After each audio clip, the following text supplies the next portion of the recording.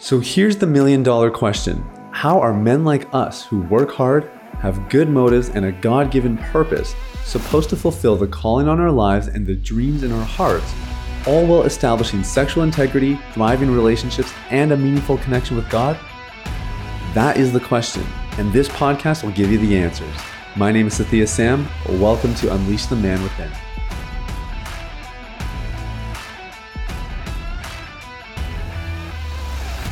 What's up, everybody? It's Sathya Sam here. Welcome to Unleash the Man Within. Thank you guys so much for listening. I hope you're having an amazing day.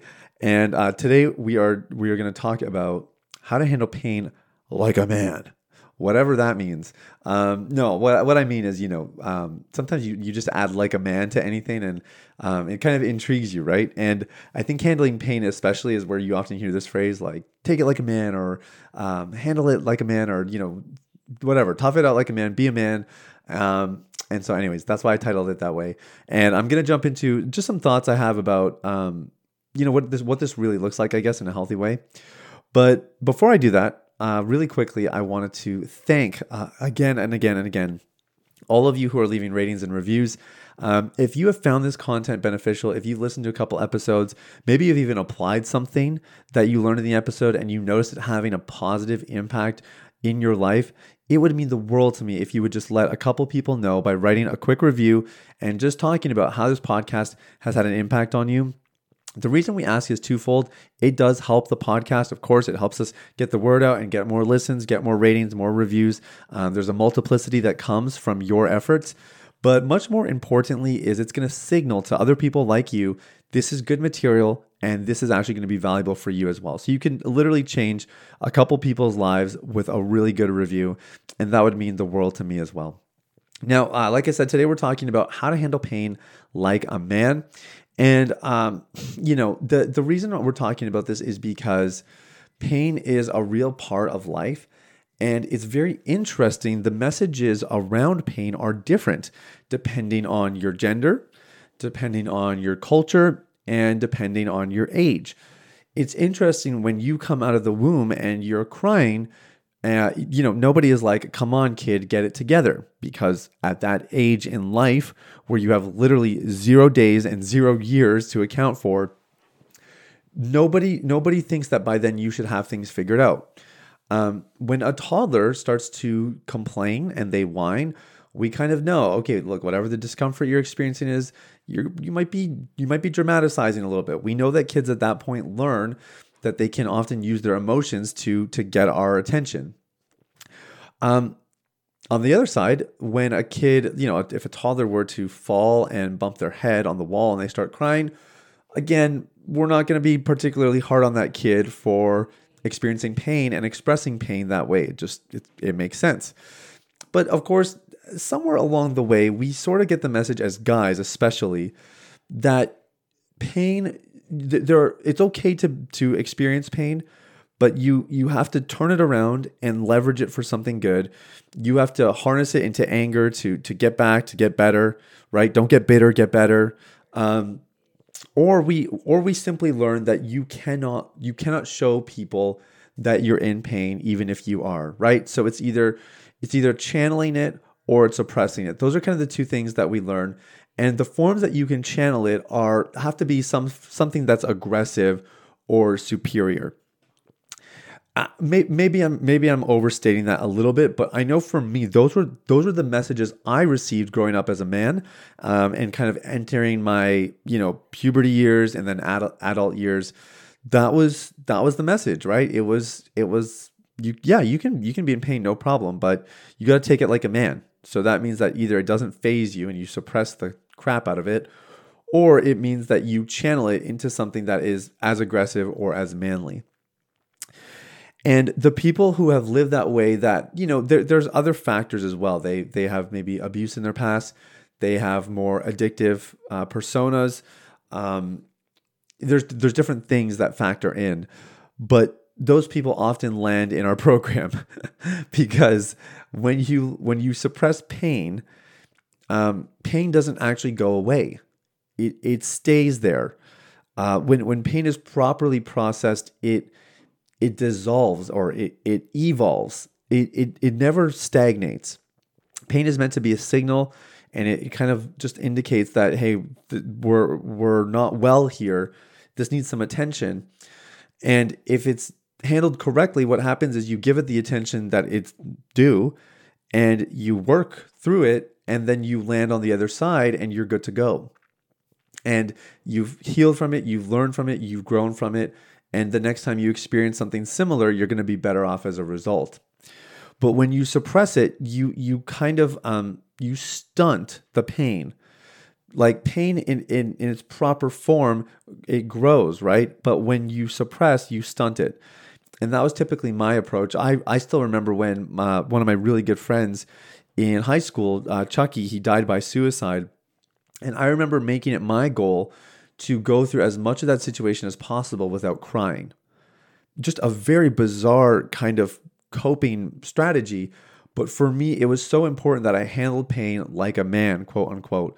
I didn't want to show any kind of weakness. And to me, showing pain or revealing that I could be hurt was a sign of weakness. Just really, really bizarre, kind of messed up thinking. The reason that I'm talking about this today is because what we observe in our clients what we observe in our clients when they join, and then what we observe in them when they go through our system, is that somewhere along the way they've encountered or they are encountering pain. And their inability to handle pain in the past typically is what leads to the addiction. If you can imagine that you have stunted pain's ability to process by choosing to suppress, by choosing to numb out, whatever it might be. So the pain it stays contained, but it's buried under layers of other thoughts and emotions and experiences. And so eventually with time, we tell ourselves time has healed the wound, when in reality, time has just built enough layers over the pain that we are no longer aware of it. But the pain doesn't actually go away, it still remains. And as a result, it eventually leads to more destructive behavior, because pain must be processed for us to truly move on. If we don't move on, then we learn to cope. And this is where people begin to numb out. This is where people begin to engage in riskier behavior, more stimulating behavior, like, say watching internet pornography. And so what we encounter is an influx of clients who actually have no strategies and no skills to deal with pain in a healthy way. And so it's one of the first things we do is we cultivate self-awareness, right? That's our first healing pillar or recovery pillar, is building that self-awareness, because in doing that, you actually begin to pay attention to what's going on within, to give those emotions space to develop and evolve and eventually dissolve, and then you can move on with your life. And what I wanted to talk to people today about, and by people I mean you, is some quick ways that you can deal with pain. So there's layers of this, right? Because in some ways you might be hearing that and saying, "Wow, Sathya, I'm that person. Like, I have definitely suppressed a bunch of pain. I don't even know what's out there or what's down there, and I don't want to know. It's going to be way too painful. You couldn't convince me otherwise. I don't want to go there." Hey, that's no problem. Like, if that's where you're at, I'm going to respect that. But what I would say is that when painful things come up now, start learning to deal with them the correct way. Okay, now I'm going to teach you the correct way in just a minute. Those of you who maybe are ready to dig in a bit deeper, there's some parts of your past that you need to face. Here's what I want you to know. It is inevitable.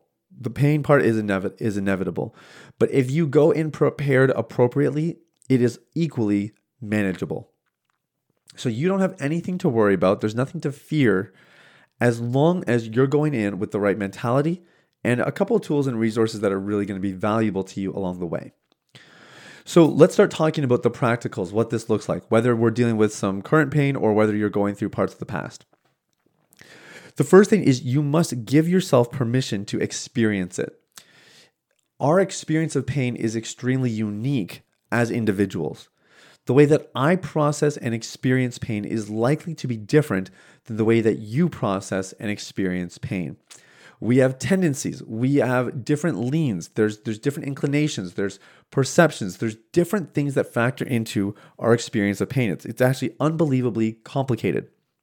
But what we know for sure is that when you have permission to deal with pain in the way that is appropriate to your unique individual self, that is when you have the best chance to handle it in an effective way. So you must give yourself permission. This is how I handle pain. So for me, my initial response typically when somebody has really hurt me is revenge. Like I immediately plot my revenge. Now I'm actually not vengeful because I don't act on it. Thank God I've had that maturity and wherewithal at a pretty young age. But internally, those are the places I go and the things that I have to work through. Now, the other thing that's unique to you as an individual is what causes you pain. It's interesting, my brother and I were just talking about a relative of ours that's passed away recently, and I have not been particularly affected by their passing. Not in a cold, calloused way, because like I mentioned, I obviously have that history. But I really just didn't have much relationship with this individual. And so for me, it's hit me and I'm like, this is strange to think that my relatives could pass away. That's new territory for me for the most part. But then when he was talking, it was actually very clear that for him, he's been quite affected. He's been quite impacted. And I thought that was really interesting because here, it's two people, we've grown up the same way. He and I are actually very similar personality-wise, and we've encountered now the same incident, but for one of us, it's painful, and for the other, not so much. So even what causes pain is unique. So the big thing that you should get from this point here is it's okay to feel pain the way you feel pain. Now, the second thing that you want to do is you want to be able to label the pain. And this is where the feel wheel comes in really handy because saying I'm in pain is actually not particularly descriptive. That's like, third grade level emotional intelligence. Like I am in pain. Very, very good. Like I'm not going to condone or not going to condemn anybody who's communicating at that level, but I would invite you to maybe develop that skill set a little bit more. And the feel wheel could be really helpful. It could give you an idea of some of the emotions that are really going on. Because what you might identify is that what is causing you pain is actually it would not be appropriate to channel it into some of those more aggressive behaviors that are acceptable as men. Because the reason you're feeling pain is because you're sad. So expressing sadness with, extreme aggression is actually completely destructive, right? Now, let me actually give an example just to kind of make sure that point's clear. I remember I got cheated on, when I was in university, the only other serious relationship I really had. And I remember one of my friends, when we were talking it through, he was like, he gave me two pieces of advice. He's like, first, you got to go to the gym. You got to get just freaking jacked. Like you need to show her and you need to take out all that anger at the gym. Like you just got to lift hard, go for it. And then the second thing, man, you just got to bang every single thing that moves. It was some of the worst advice I've ever been given in my life. Oh man. And he lived by a different value set. We had different faith identities and all that kind of stuff. But the working out thing was interesting because I think that could actually be really healthy, like a healthy way to kind of work through stuff. But it depends on what you're working through, right? Like if you're working through guilt, let's just say you have a lot of guilt. Well, you know what? Going to the gym is probably not going to help you get your guilt out. If you're angry rather, and you can feel that pent up anger, yeah, then there's some value. Then we're talking a little more sensibly. But you really want to be careful and make sure that you identify some of the emotions underneath the pain first, so then you can decide the right course of action. Now, whatever that course of action may include, like I said, it'll be clear once you label the feelings. But then secondly, it should include somebody else. Now, that somebody else could be a therapist or a professional, a coach like myself. It could be a friend. It could be a significant other, or it could be God. And it could be some combination, right? The deeper the pain, the more likely you are to require a combination of those. I cringe when I hear people of going through traumatic experiences and only talking to God about it. Talking to God is maybe the most important thing you can do. but it shouldn't be the only thing you do, because there's value from talking human to human as well. Otherwise, God wouldn't have made us social creatures. So make sure that your process somehow involves other people. And as I said, the deeper the pain, the more people that will probably need to get involved. And specifically, the more types of people, the professional and the friend and the pastoral relative, or sorry, the pastoral leader, or whatever it might be. And then, of course, God. Now, once you've labeled the pain, you've talked to some people about it, you've contrived some sort of solution or process for dealing with the pain based on the emotions that are undergirding it.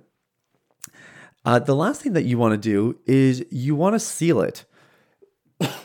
Now, what do I mean by sealing it? Now, this is not necessarily for little pains, like little cuts.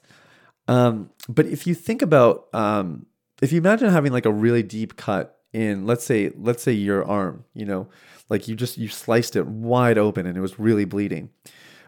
You're probably going to give it a lot more attention, a lot more care, right? And you're going to be, applying antibiotic cream and polysporin and whatever it might be, and replacing the Band-Aids regularly.